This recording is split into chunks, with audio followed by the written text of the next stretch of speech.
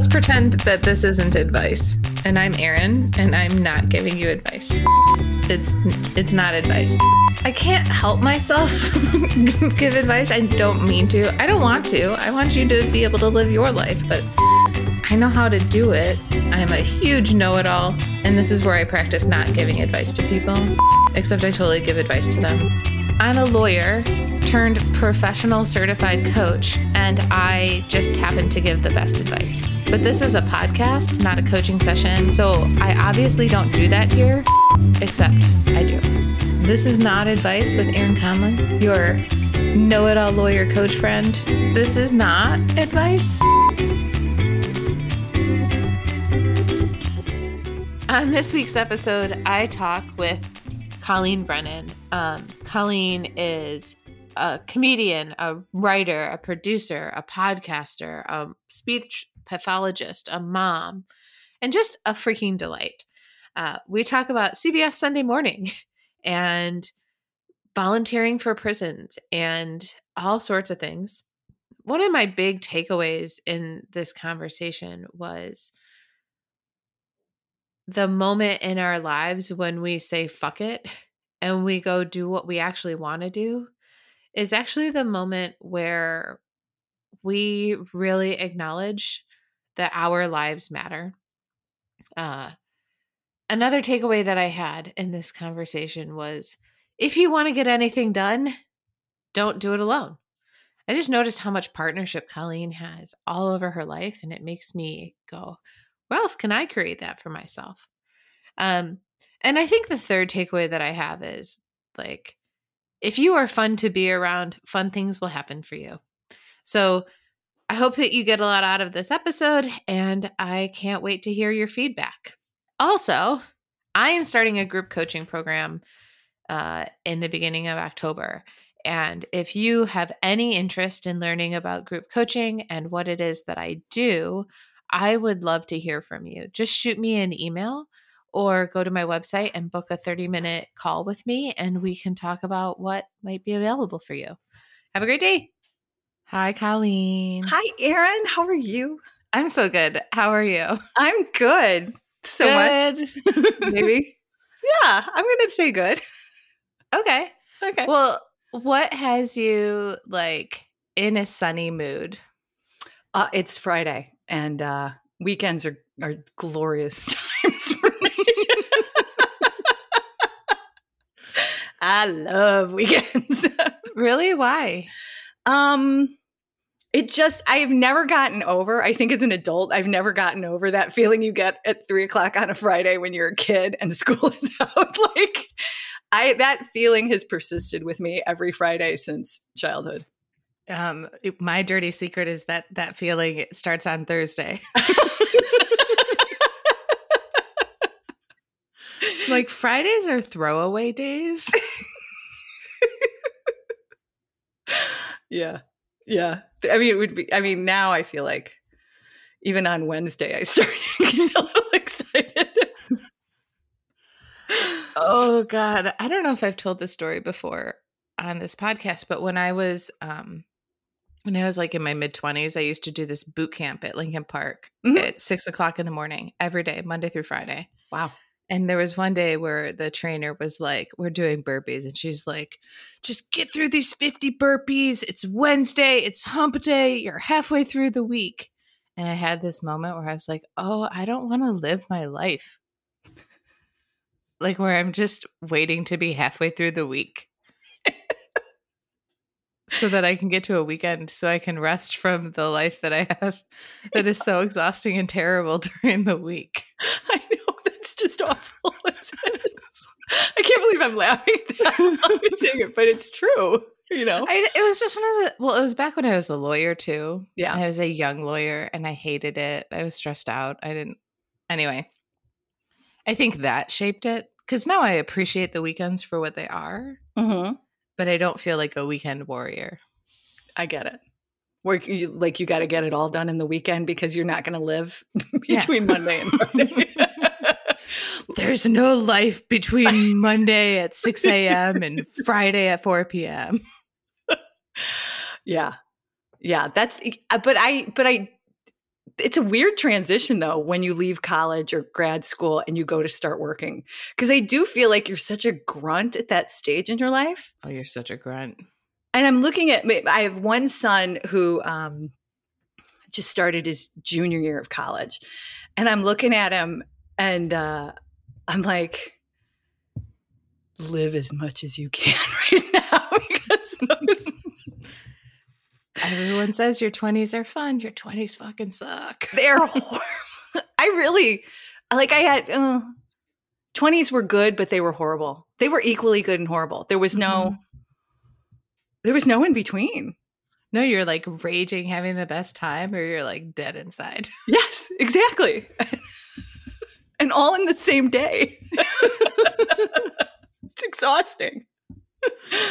Okay, well, before we go down this rabbit hole some more, who are you, Colleen Brennan? Oh, that's such a good, Erin, it's a question I've been asking myself for years. I am, well, I'll give you what, like, I put on my website. I am a stand-up comedian, writer, actor, producer, mother, wife, and pediatric speech language pathologist. Which one of those do you identify with most?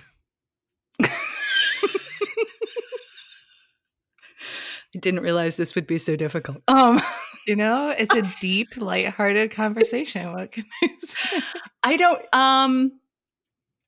which one do I identify with most? Okay, I'm going to say actor just because that's what since I was a child, always wanted. So I didn't have children when I was a child. And I wasn't doing stand-up when I was a child. And I didn't know what a producer was when I was a child. And so I'm going to say actor. Yeah. What, how would you describe yourself outside of the billion things that you do? I guess I would say that, wow, okay. How would I describe myself? It's so funny. I ask my patients this sometimes. I'm like, describe yourself. And they struggle. And now I know why.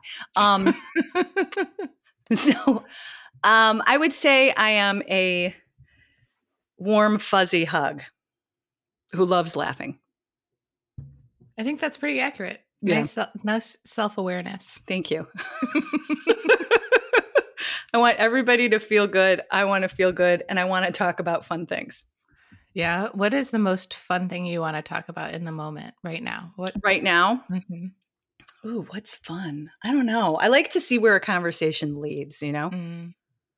Yeah, I get it. Like, well, usually I end up talking about one thing and it will probably eventually turn into at least one tiny rant about the patriarchy. That's fine. That's fun. I consider it fun too.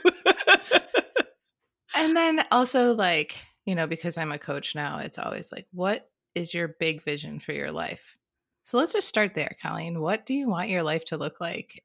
Okay, so my vision board, which is in my head. I visualize my vision board. I don't actually have it. We need to talk about that because you got to actually put that on paper. I know. It's one of those things I've been meaning to do. Do I need to have like a drinking and vision boarding workshop where... Now that sounds right up my alley. Maybe I'll do that. All right. Okay. That's so really your cool. vision board that you haven't done. So I would like to be able to transition from working almost full time in my day job to making my entertainment job my full-time career. It's lucrative. Yeah. It's personally satisfying. I get to work with people who I am inspired by, who love to work and collaborate to create amazing TV or podcasts or media, hosting, myself doing these things, performing stand-up when I want to, and not on a hectic, crazy schedule that makes me feel stressed out. So more so stand up on my terms.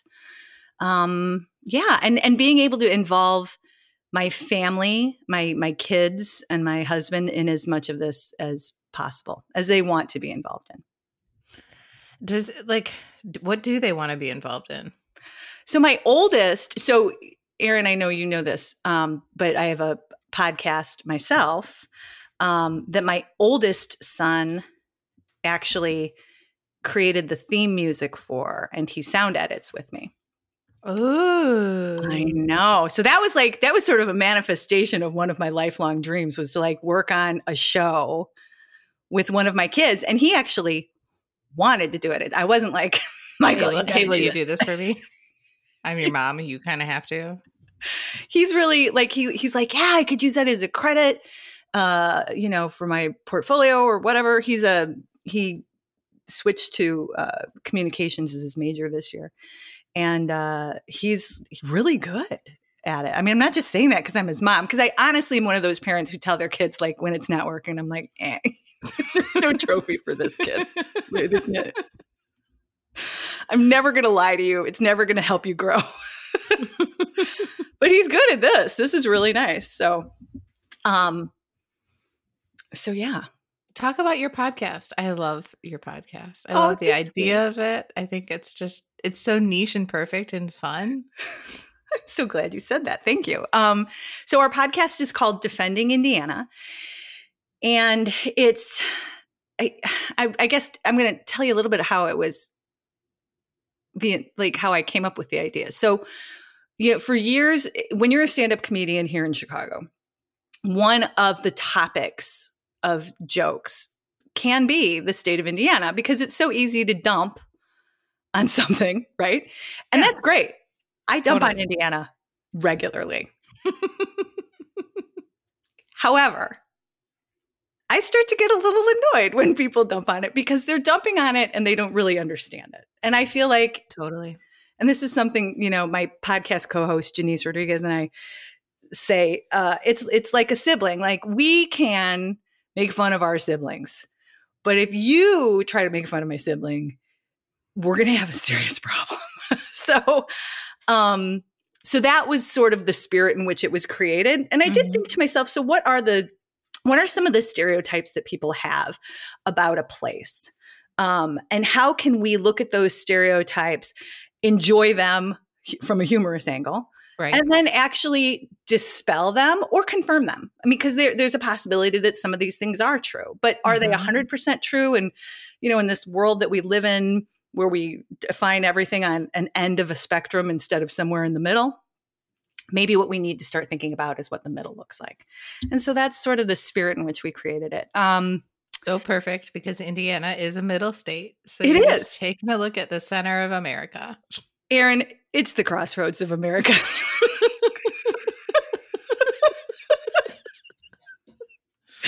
It's just, the thing with Indiana is, if you live in Chicago and you want to go anywhere other than Wisconsin or Iowa, you have to go through Indiana. Yeah. Yep. And not, unfortunately, if you're from Chicago and you have to go through Indiana, and let's say you're heading due east, like, you're not passing through what I consider to be the best of Indiana. No, definitely not. Definitely not the best of Indiana. And I have to tell you, when we were driving through, because I grew up on the north, like the very northern border of Indiana, and Michigan City, Indiana. Like Michigan City, which is like a city named for another state. That's so great. Indiana, we're like, we'll just name this city over this other beautiful state over here. I'm from Michigan, so I'm just gonna lord that. What if we tried to confuse people? Michigan City, Indiana, Michigan, on Lake Michigan. Exactly. So to get from Michigan City to Chicago, we had to go through Gary and all those places.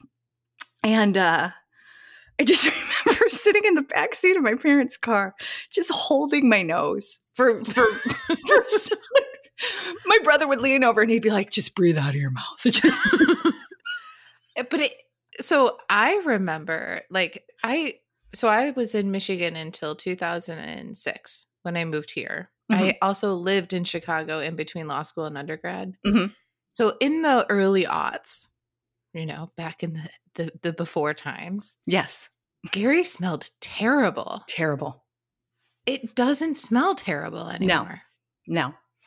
It could also be because it's a dying Rust Belt industry area. Look, there's benefits to everything. There are. 100%. And if the benefit to Gary dying, the Gary's industry dying, is that we can all breathe, Yeah, maybe it was bad industry. maybe.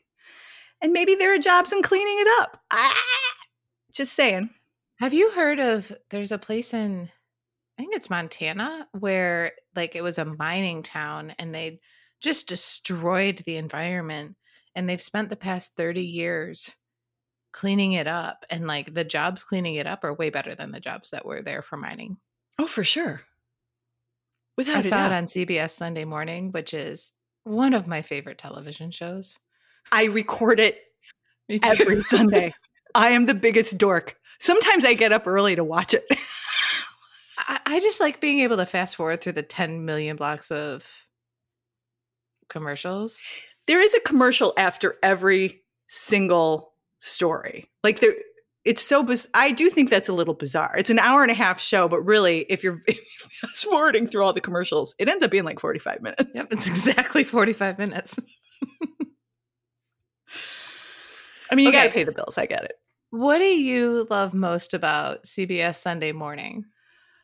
Oh, the artwork. the happy suns. I just love that they do you know what? See, that's what I've always wanted to do. I have always wanted to be like a correspondent. I want to be Mo Rocca. I want to be Faith Salie. I want to be somebody who could like get in there, do a great, intelligent, focused story that's also like informative, but really entertaining. Mm-hmm. That's how I find all of those. I think every single one of those segments, regardless of whether or not they're talking about how they are paving the state of Indiana, or whether they're interviewing, George Clooney, which, by the way, I watched his interview twice, and I think they make everything entertaining. It's like Terry Gross with Fresh Air. I've listened. That's also one of my favorite shows, and so I'll listen to her interview on NPR, any guest, and I'm like, damn, she's making it interesting. Like, I didn't think this one was going to go well, but she found a way to make me feel like I'm engaged and interested in this topic. Okay. Who were you most surprised by when you were listening to Terry Gross interview them? Oh, that's such a good question. Let me think for a second. I'm trying to think of what I've heard recently. There was a guy who talked about the CIA. And I downloaded it because like the topic sort of looked interesting, but I was like, this could be terrible. But it was about how the CIA he wrote a book about it. The drug, oh my God, this is ridiculous that I'm stumbling over this right now, trying to think of it. The CIA had secret LSD experiments that they did on prisoners.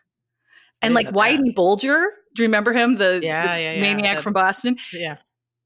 They actually did it on him for a year straight. Shut up. They gave him LSD. Whitey Bulger tripping? When he was in federal prison, they gave him LSD every day for a year. Now, apparently the prisoners and whatnot had to like sign a consent form, but they had no idea what they were getting into. It wasn't, obviously it wasn't presented to them as, hey, we're going to give you psychedelic drugs. We're not going to know how that's going to work. And it could potentially like damage you for life. But yeah. And so they were using prisoners, and they were there was this crazy doctor who like, I think kidded himself into believing that he was doing good, but he was basically trying to find out how the government could use psychedelics or any type of drug to influence other world leaders and people to be like agents, like Jason Bourne kind of stuff. Anyway, it seemed like it would be very dry, and it ended up being fascinating. Oh, man, that's great. I know. So here's my question. If you had a federal life sentence, would you take drugs if the government was like, we're just going to give you drugs? Don't know. Hard to put myself in that mindset. You know what? So I actually volunteered at the Metropolitan Correctional Center here in Chicago to teach women their comedy classes. And, prison is a terrible place. I don't know what mindset I would be in, honestly. I mean, like to break up the monotony of the day, I could say that, yeah, there's a chance that I'd agree to That's do it. kind of that's what I'm thinking. I'm like, oh man, if you're stuck in federal prison, Yeah. you're probably in solitaire, or like if you're Whitey Bulger, you're highly watched. Yeah. One, I'd probably say yes, just because like, what else am I gonna do? Exactly. And then there's another part of me that's like, I don't know. I don't know if I'd want to give them any more. Yeah. Yeah. I just, it was interesting. It was interesting when we were doing the class, there were women who came to our comedy class who couldn't speak English. And they were coming just to get out. Did they laugh? They did. I mean, I think, just in general, I think it was a relatively joyful experience. I mean, we tried to make it joyful and we tried to make everybody feel good. But there was one woman who spoke broken English, and there was another woman who spoke her language, and so she would interpret for her. So that worked. But then there was another woman who spoke zero English, and nobody else spoke her language. Oh. But she would just come and smile and laugh, and I was like, oh my gosh, this must be like, it must be so miserable. Which I suppose people want prison to be on some end. But I mean, if you believe in rehabilitation, you want to be able to provide people an option to look at their life and analyze it and figure out how they can do better. Well, so our prison system, I have many opinions on this. Yeah. As a former lawyer and whatnot. And what I notice is that our prison system is designed for the people on the outside. Yes. It's totally there to make other people feel better about the mistakes that other people have made. 100%. It's not about justice. Mm-mm. It's not about rehabilitation. Mm-mm. It's not even about punishment. Mm-mm. No, it's just like a receptacle. A locked up receptacle. Yeah. And it's, when we started that, and when I was approached about doing it, I was really afraid because wrongful imprisonment to me seems like the deepest level of human misery there could be, right? Mm. Wrongful imprisonment. And I just think of all the people, and there are so many who are wrongfully imprisoned, right? And then, you go to the next level, which is, what percentage of the prison was never really given a chance in the first place, right? Mm-hmm. And to a certain extent, that's sort of like wrongful imprisonment too, because we kind of failed a lot of people. Yep. So anyway, so when I went in for the first time, I kind of forced myself to do it because I was like, I need to confront what is like sincerely one of my biggest fears. And it ended up being a very positive experience for me. I think I probably got way more out of it than the women did who I worked with, which feels incredibly selfish. But I hope we were able to provide them with some joy, in the middle of their week. But it was eye-opening. It solidified opinions that I already had, but it definitely broke up some of the fear. What was so scary about it? I don't know. I think I just felt to a certain extent that there was maybe it was like being stripped of humanity, right? Your dignity and your humanity. And then when I got there, I was like, you know what? No, people can still maintain their dignity and their humanity when they're here. It's harder. It is. I also think it sounds like the fear is like, I don't know. Sometimes I think when we have that kind of fear of like, I don't want to go there because it'll suck. It's like an over empathization. I don't want to go there because that could be me. Yeah. And maybe that's not an over empathization. Like maybe it's not over empathizing. And at the same time, like, how many things do we avoid in our lives because we don't want it to be us? Right. Yeah. Well said. I think probably a lot. Probably. Yeah. Yeah. Well, like, let's get back to your large vision of your life. Mm-hmm. What's the gap? I would say there are two. One, and it's the most, pragmatic, practical, is income, right? Mm-hmm. I've been a stand-up comedian for over 8 years now. And right before the pandemic hit, I had gotten to a place in my career where all of my shows were paid. And I was nicely booked up through, like June, with the amount of shows that I really wanted, And So it was like starting to be what you wanted to live into. Yeah, exactly. And shows, and I produce a lot of shows as well. And those aren't necessarily lucrative. Those are more for giving other people opportunities and giving myself opportunities.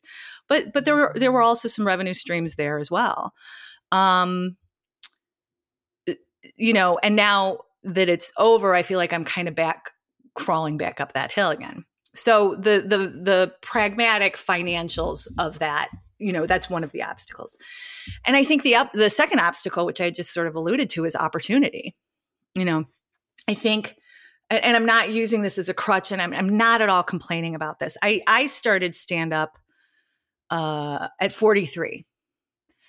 I have a background in music, theater. I did improv. I did Second City's conservatory program when I was pregnant with my first kid, gave birth in the middle of our grad school showcases, and went back on stage. Like, wow. I was dedicated because I really wanted to stretch myself and do it and get back on stage. But then what happened after I left is that, I did improv for a little while. I had like a non-union agent for a little while, did a few commercial auditions and whatnot. And then I found out I was pregnant with my second child. And then it all shut down because there was just no way to do everything. So my opportunities were limited by the choices that I had made. So again, this isn't the world like, you can't do it. It was me. I made choices to be a mom. I have my own private practice, which allows me flexibility in terms of work hours, which is great. It's a luxury, actually. But it didn't, between those two things, it wasn't enough time to push myself and get out as much as I needed to. So, well, I think that's something that, I talked with Sharoop about it. I talked with Whitney about it, I think a little bit, which is that there is a grind associated with what people think the comedy scene has to be. Yep. And a lot of this grind is based in show up at night to places where you are unpaid so that people know your face. Mm-hmm. And you give the appearance of talent, whether or not you actually have it. Yeah. And it really sucks. Yeah. For professionals who have commitment to their work so that they have houses. And it also really sucks for anyone who has anything other than just themselves. Yeah. Yeah. So it's not a world that's set up for women in their 40s raising children while their husband is traveling for work. It's not set up for anybody. It is not set up for health. It is not set up for joy. It is not set up for fun. It is a terrible system for people who want to have fun. Yeah. Makes zero sense. I had the pleasure of seeing Tom Dreesen yesterday give a talk.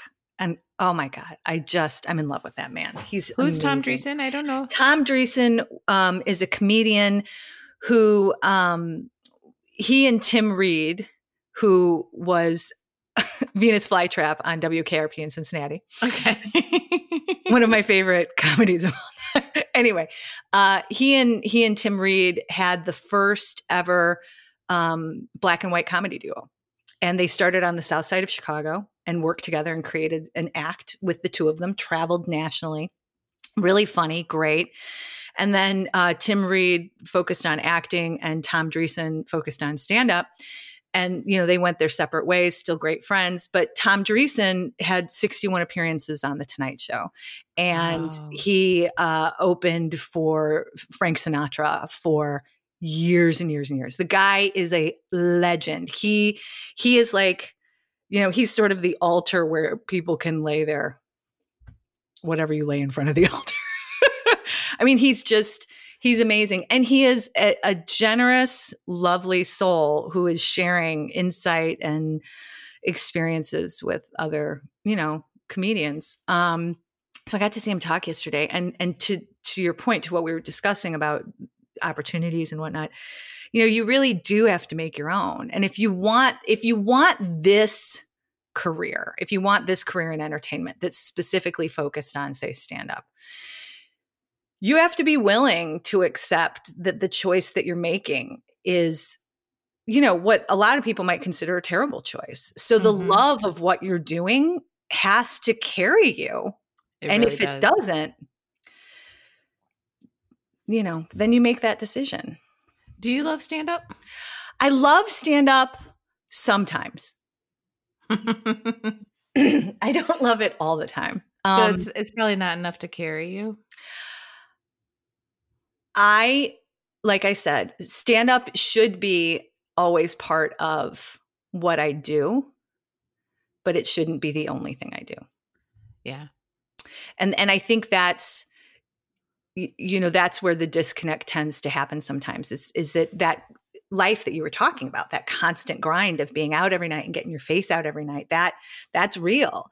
And if you want to perform stand-up and you want to perfect your craft and you want to get paid for your gigs and you want to get on stage and do what you really does bring you joy in those situations, there's almost not an option for people who want to do it in the way that I want to do it. So that's why I'm just trying really hard to create my opportunities. And opportunities for others who feel the same way.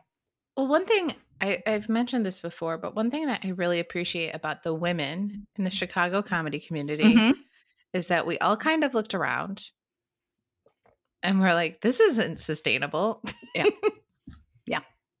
And, with creating a network of support where it's like, okay, we'll create our own shows. We'll book each other. Yeah. And it will not be based upon how many times you come to this one open mic. Right. Yeah. And early on, so I've just as a person, as a personality, I do not like people telling me what to do. So early on in life. What? You don't? Shut the front door, Colleen. I have such a terrible time with authority. I always have. If you tell me that I can't do it, I will prove you wrong as hard as I can. To the detriment of my health. Is this how you run a marathon? Well, Aaron said I couldn't run a marathon, so see you in October, dudes. Bye. Gonna start eating pasta again. I mean, would it be worth it? Yeah. Now I'm thinking about it. If somebody tells me I can't eat pasta, maybe the best way to eat pasta is to start running a marathon. Anyway, twisted thinking. So I, when I started my own practice, I was in speech pathology. I was 28 years old. That was a little nutty. People were like, really? You're starting your own practice? I'm like, I think I know how to do this. I think I know what I'm doing. And they were like, yeah, good luck. And I did great, and I was happy. So I'd already started like being like, I'm going to try this. And I'm going to try this. And I had somebody say, well, aren't you afraid of failing?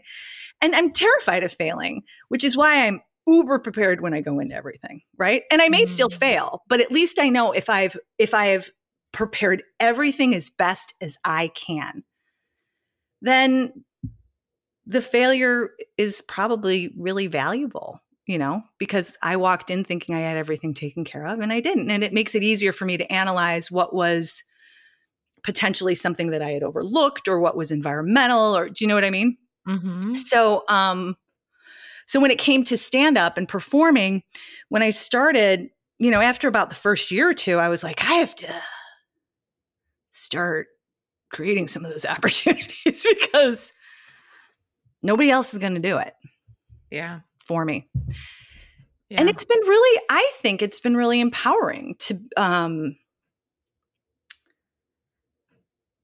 be able to choose a lineup that's balanced for gender, race, ethnicity, and give an audience sort of a smorgasbord as opposed to the same thing 5 times in a row in 10-minute spurts. Colleen, what show did you see that was like that? Name names, Colleen. Name names. I'm still surprised every time and because you still see it. I see lineups continuously where there's one woman and 7 men. You know, it would be totally okay if it weren't the same 7 men too. Yeah.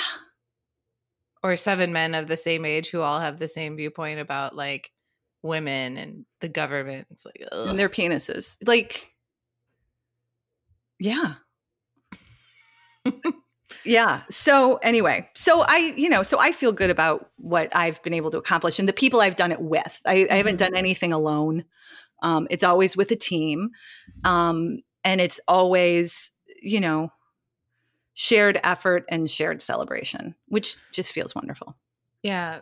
So one of the questions I was going to ask you is like, how are some of the ways that you get around stumbling blocks? And what I'm hearing is you don't work alone and you try multiple things. Anything else? Preparedness. And I study a lot. I study others. There's a big part of my personality that I have to sort of push down. And it's that like desire to show everybody I can do it. And by I can do it, I know what I'm doing and don't question me. But at the same time, remaining open and curious and constantly acknowledging that I don't know everything and I better surround myself with people who do. From one know-it-all to another. Yeah. What is the value for you in being that way? Being a know-it-all? Being the, like, I can do this, don't get in my way. Yeah. Like, what does that give you? I suppose independence, and to a certain extent, it's the same as stand-up. It's like a drug. When you do it, it feels really good when you're successful. The downside though is if it's not successful, the amount of self-blame can be crushing afterward. So with great rewards come great sacrifice, I guess, Yeah. Well, you said you tamp that part of your personality down. Like, yeah. Why?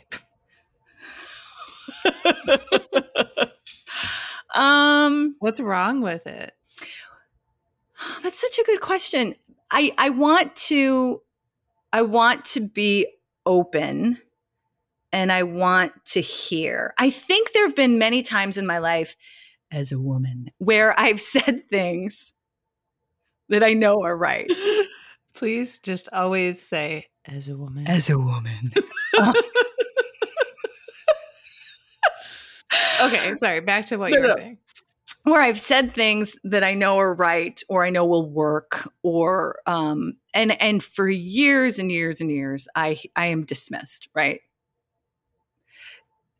Yep. And so yep. My default has been, okay, well, maybe I don't know everything, and maybe that's okay. So that's probably why I stuff that down sometimes. Yeah, but I told you so. It's so gratifying. It really can be. Yeah. Well, I hear what you're saying, and there's some level of hubris in this. Like, I already know. I know how this is going to play out. And what I see often, especially with my clients, is like, if you know how it's going to go, then that's how it'll go. Yeah. But like, if you know how it's going to go, then that's how it'll go.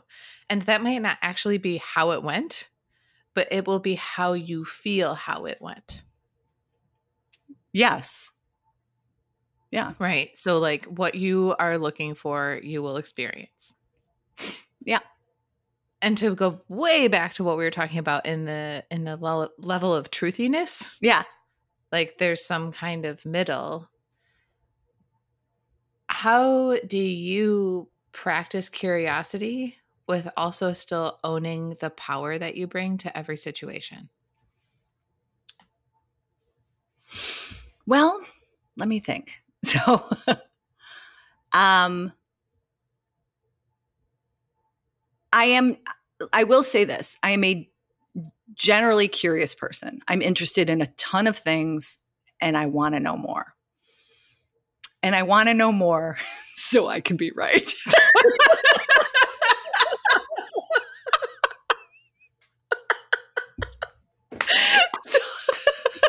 Yeah, that's so perfect. So there you have it. Please clip this and just put it on your website.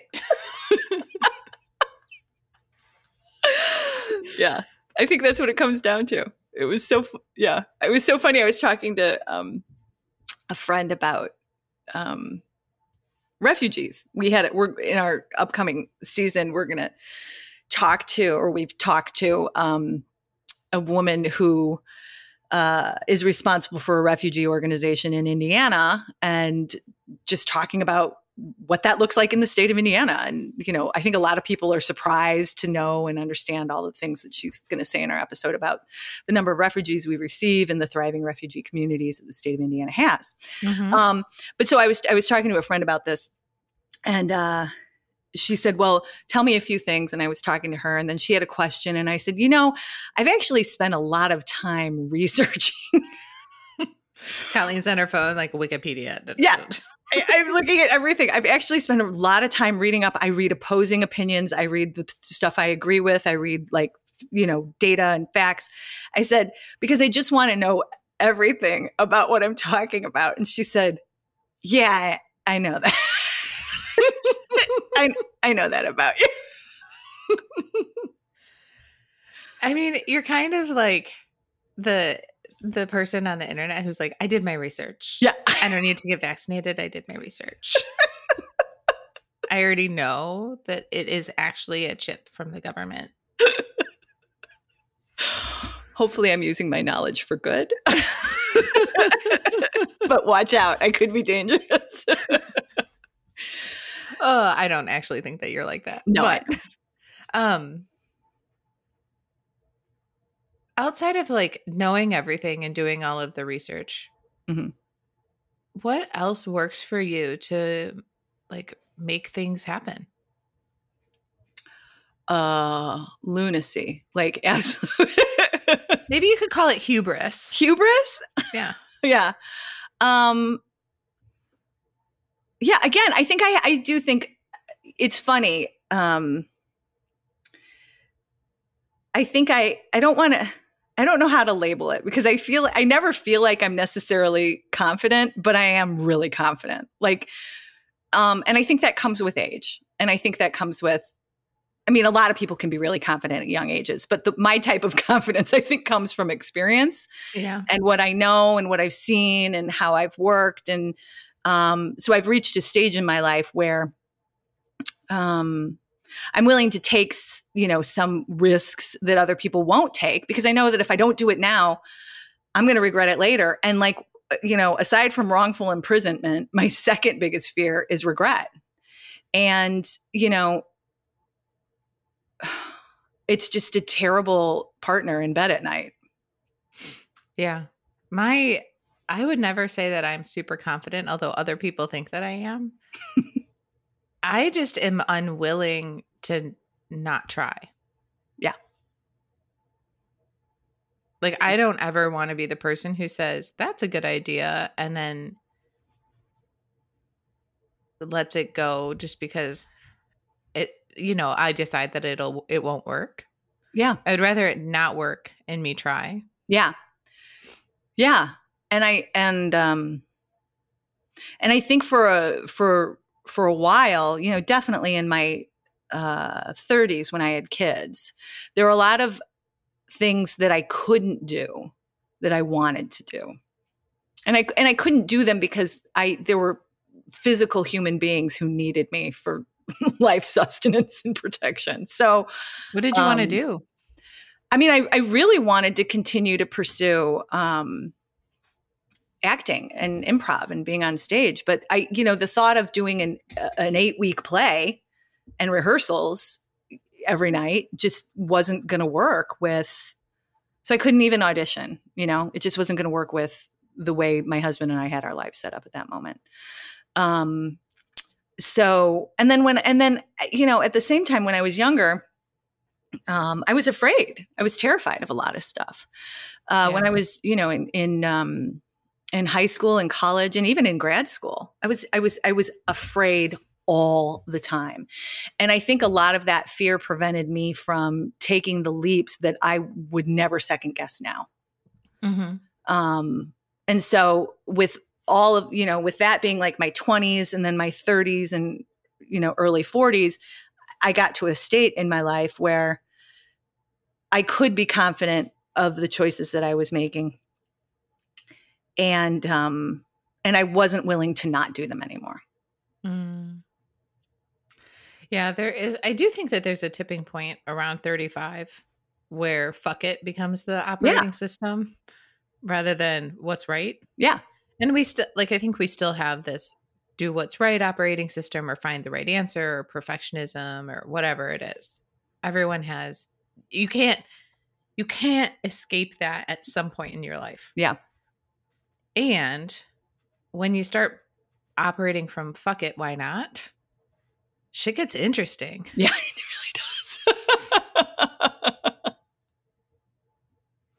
Yeah. Like, fuck it, why not? Could have given you that play when you were 37. And like, who knows what partnership you would have had to create with your husband or with your neighbors or whomever to make it happen. Right. Right. You know, so my fuck it came at 43 instead. Yeah, mine came at 36. Yeah. That's good. I also don't have kids. I'm not married. That's okay. I mean, it's still a fuck it. Well, it was kind of like I think I had the waiting for those things to happen. Like, I'll do this when this. Mm-hmm. And I realized that like my life was not going to go in the order that it went for a lot of other women. Yeah. I was like, okay, fuck it. I hate being a lawyer. This is not working for me. I'm not growing. I need to do something different. Yeah. And that's like, you know, that's a lot of training, man. That's a big fuck it, you know? Being a lawyer is an identity with a capital I. Right? And I think it's the same thing as like being an actor. It is part of who you are. You spend all of your time working towards it, working in it, working around it. And I think that's true for a lot of pieces of our identity.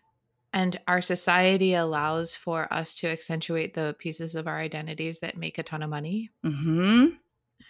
And don't allow for us to accentuate the pieces of our identities that, or accentuate our other identities that aren't necessarily commercial. Yeah. And with that said, I still can't shake this I'm a lawyer thing. Yeah. Like, I haven't practiced law in 3 years. 2 years. 2 years. I don't know how long it's been. Yeah. Probably 10. I mean, if we're really being honest. We're really talking about my last job. Yeah, but like I don't think that you have to shed part of who you are in order to become who you want to become. I think if you pretend that that person doesn't exist, then you're really doing yourself and who you're serving a disservice to. Yeah. Yeah. Yeah. And so here's where, here's where things get interesting. I do feel to a certain extent like this is the one advantage that women have over men, Hmm. is that I think it may be a bigger struggle for men to follow their hearts than it is for women. And I'm only saying, and maybe that's just a Midwestern thing, I don't know. But just in my experience and some of the men I know who are my age or who are older, you know, I know that the way they've been reared and what they've been taught to value is very limiting in terms of what they see their actual potential to be. And for some reason, I think women, because, you know, stereotypically we're more emotional as a woman. I'm never going to not laugh at that.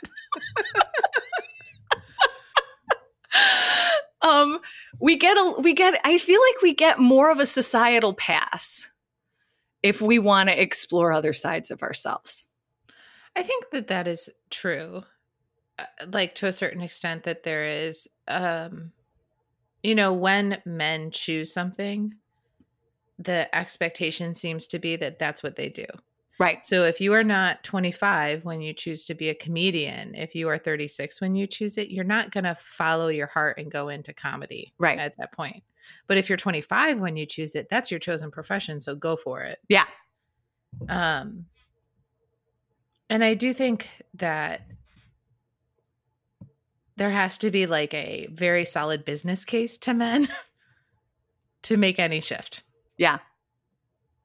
It has to be very logical. Yes. This thing is over, so I'll start this new thing. Yes. I got fired, so I'll start this new thing. Like there's always a if this then that. Yeah. And I agree with you. I think it's a huge disservice to men. And it leaves us as women looking at men going, why are you so single? Why are you so one-dimensional? Right. Or me as a single woman trying to date divorced dads. It's like, oh, you have 3 aspects of your personality: your job, your kids, and the sport that you watch. Wow. Yeah. Or play. Some of them play. It's like they got to do due diligence just to like take a painting class, you know? Oh, yeah. It's got to be the best painting class. Yeah. Will this painting class help me paint my bathroom? Yeah. Yeah. This is the path that I think this painting class will take me on for the next year. And this is the growth I'll show at the end. Here's the materials that I'll need. Yeah. I do think that the emotional health of men is severely underserved. Yeah. I mean, raising 2 boys, I am surrounded by testosterone on a regular basis. How are you doing over there? I have to tell you, it really is. I really did think I'd always end up with a daughter. I don't know why. I just thought I was, and then I didn't, and I was happy. That's weird. I don't mean I was okay. I was okay not having a daughter. For a number of reasons. I mean, it would be because women are nightmares. It would be a hell to watch her go through the same shit I had to go through, you know? Oh my God, seriously. I mean, kids these days in social media, like I would die if I had to do that. Yeah. Well, my boys. So I was one of the moms on the playground who everybody really disliked. I did not let my kids have phones until they were 13 or 14. Oh, okay. They weren't allowed to play video games that were rated anything other than their age. Oh my God, I caught so much flack with that. They weren't allowed to like log on online to play the video games. They had to buy the actual video games. And we had a conversation with my youngest the other day about this, and he's like, that was pretty crazy, Mom. I'm like, you know, it was and it wasn't. It was because I understood, you know, his point was there were other kids doing things that I didn't know anything about. Mm-hmm. And my point was, are you worse off because of it? And neither one, you know, my oldest son has taken himself off social media because he's like, it's just, it's a disaster world. Like, it makes me feel bad. I identify every time I start to feel horrible, it's because I've spent too much time on social media. My youngest never signed up for anything. Like, he's not on Facebook. He's not on Instagram. He does do Snapchat, but just to get messages from friends. Mm-hmm. And both of them are wickedly creative. Like, they spent time being bored. And they found other things, they both play music. They both, read a ton, do art, super athletic, lots of sports. So, and that would have been harder to do with a girl. I just feel like it would have been a lot harder to do with a girl. Yeah. I think, great work, by the way. No, it's just raising kids who already see the wasteland that is social media. They're just wise little children. They're good Big kids. children. Yeah. They're good kids. They're good kids. I hate social media so much too. It doesn't make me feel bad about myself. I just feel like, when we were talking earlier about going in and doing that really exciting thing and it feels so good, you never get that from social media. Never. Like, I don't ever get that satisfaction and sense of self and like purpose. Like, I'm changing the world because I had an Instagram post get 67 likes. Right. And that's another beast. Because in the world of performing anything and promoting anything, yep, you have to have a social media presence. And I do not excel at social media at all. And, Janice said I had to have my own comedy page on Facebook. I'm like, look, I don't want to do it. She's like, no, you have to do it because I have to be able to tag you because Janice handles all of our social media. Thank God for Defending Indiana, our podcast. So she's like, just please. She's like, it'll be okay. I promise. I'm like, okay. So I created my comedy page. And, I have like 20 likes, or 20 followers, whereas like my regular Facebook page, whatever, tons of people, half of whom I don't even know. But one of my fears when I was setting this up, I said, Janice, people are not going to follow me and it's going to make me feel bad. It's going to make me feel real bad. And she's like, it's going to be okay. That's not why you're using it. You're using it so you can be tagged for other things. And I was like, okay, just focus on why I'm using it. So every time I get on social media, I have to focus on why I'm using it. I'm using it to promote myself, to promote something else, to promote a show, people send messages on Facebook, right? I don't have Facebook on my phone. I don't want it on my phone. I took the app off. Like, I don't even have Instagram on my phone. My son does all my Instagram posts for me.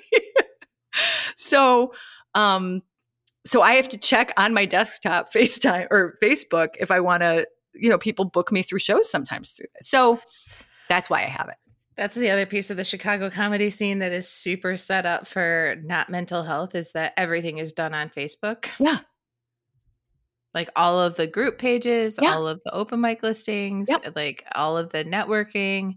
If you show up on somebody's post and you like and comment on their posts, then they're going to think that you're active in the Chicago comedy community, even if you haven't done a show in 4 years. Right. Okay. Well, as we wrap up. Oh, wow. Because it's been almost an hour. What's some terrible advice that you've gotten?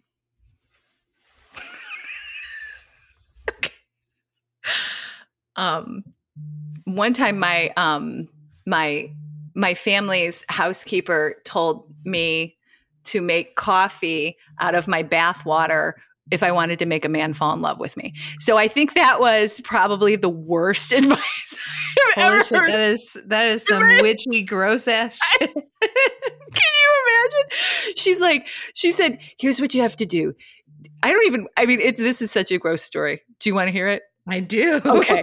So she said, I'm going to tell you how to make a man fall in love with you as a woman. She said, if you draw a bath, just make it plain water, no bath oils, no bath salts, no bubble bath or anything. She said, and then just get in and soak. 10, 15, 20 minutes. And then when you get out, take a pitcher and fill up the pitcher with the water from the bathtub. And then use that water to make coffee for the man you're interested in. Oh my God. And she told this to my sister and I. And I just, it was one of the just wackiest things. So that's the worst advice I've ever heard. I mean, is it terrible advice? I don't. Wait a minute, does that work? I don't know. I bet who's going to try it out. So one of the 30 people who listen to this will definitely try it. Wouldn't that be amazing? I want to know. Oops, I'm sorry, I just dropped something. I want to know if it really works. Well, so I can see how, like, from an energetic witchy place, it would. Okay. Right? Because, like, you're just giving yourself into the water, you're rinsing yourself off. The coffee would mask all of the grossness. You're boiling it, so it's not really gross. And then that man is taking you in and drinking you in. Wow. Then, like, all of a sudden, they're in love with you. Right. I mean, it probably won't be a sustained relationship. Not unless you keep doing it. You keep making coffee out of your bath like water. Witching somebody into, like... But, you know, I follow a couple of witches on Instagram just because I think that their art is really cool. Like the art of spell work is really amazing to me. And what they'll say is, like, you can't make anyone fall in love with you if it's not in their best interest and your best interest. That makes sense. So love spells, like, won't fuck up the universe. Like, they won't work if they would fuck up the universe. Yeah. And I like to think that is probably true too. Yeah. So maybe it's terrible, gross advice, because then you'd have dirty bathwater in your fridge until that dude shows up. Right. And that's unpalatable. I mean, I have some gross iced coffee in my fridge from like 3 months ago. I'm like, I should probably throw this out. But it's not dirty bathwater. No. Or is it? Will you know, Colleen? I am a witch. Okay. Any support that you are looking for? Like, what would be supportive for you?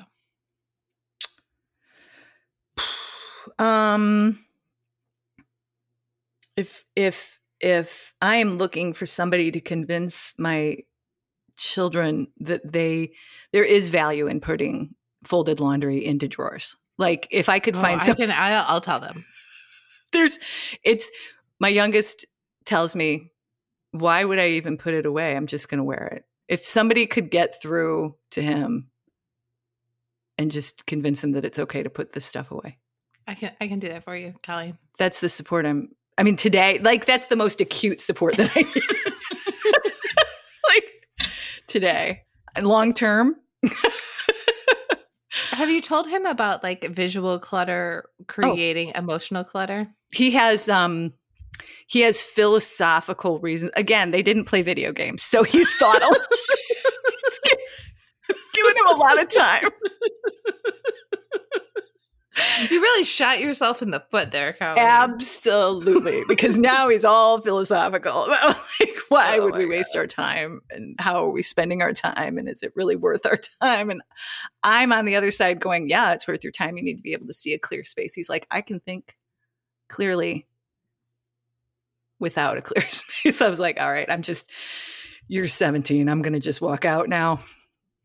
That's probably the best. I mean, that's, like, good for you. Right. Maybe it's his bathwater. Maybe he's trying to make a girl fall in love with him by just leaving everything about him out. Everywhere. Mm-hmm. Everywhere. Yeah. Yeah. Potentially. That could be true. I did tell my kids that bathwater story, and they thought that was, like, one of the funniest things they've ever heard. I mean, it is hilarious. I'm gonna research this now. Okay. I'm gonna go on Reddit. Witchy bathwater love potion. I love that. Okay. Listen to Defending Indiana. Oh, thank you. What else? What shows do you have? I've got, in September next week, I have a show at the Kedzie Inn, the Comedy Tub. Mm-hmm. at the Kedzie Inn on Thursday night. That's such a solid show. I love that, and it's a room full of love. That one, I really enjoy it. And then I've got some shows coming up in October. A couple at the Lincoln Lodge, one at the Bug House Theater. Their fundraiser on October 10th. And then I have a big show that I love doing every year. If anybody is in Indiana, that's like my mouth not working. In Indiana, in Michigan City, I do an annual show called Waves of Laughter. It's a big show, and that is November 5th. And tickets are on sale now, and it's going to be a really fun show. So that's what I'm really pushing. Yeah.